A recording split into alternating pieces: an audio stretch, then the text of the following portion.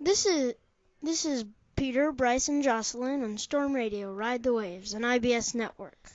Today is September 9th, 2015. Be sure to follow us on Twitter at LJH Digital Storm and visit our website at www.ljhdigitalstorm.com.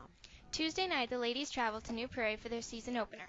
The Red Storm started off strong in the first game and pulled ahead to an early lead. They finished off the game with a 25-18 win.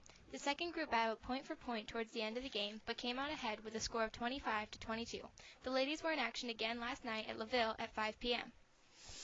Our students have been busy in a number of different ways during the first month of school. Our entire student body recently voted for their student council officers. Mass media students have focused on producing our video announcements that all students watch during their first period classes. Our fall sports teams are in action, having each had competitions this last week, and students are being rewarded weekly via the Storm Watch program that teaches students to be respectful, responsible, positive, and safe at Lincoln.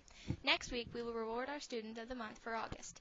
Lincoln students are off to a great start and doing great things each week at Lincoln. Thanks for tuning in to Storm Radio, Ride the Waves.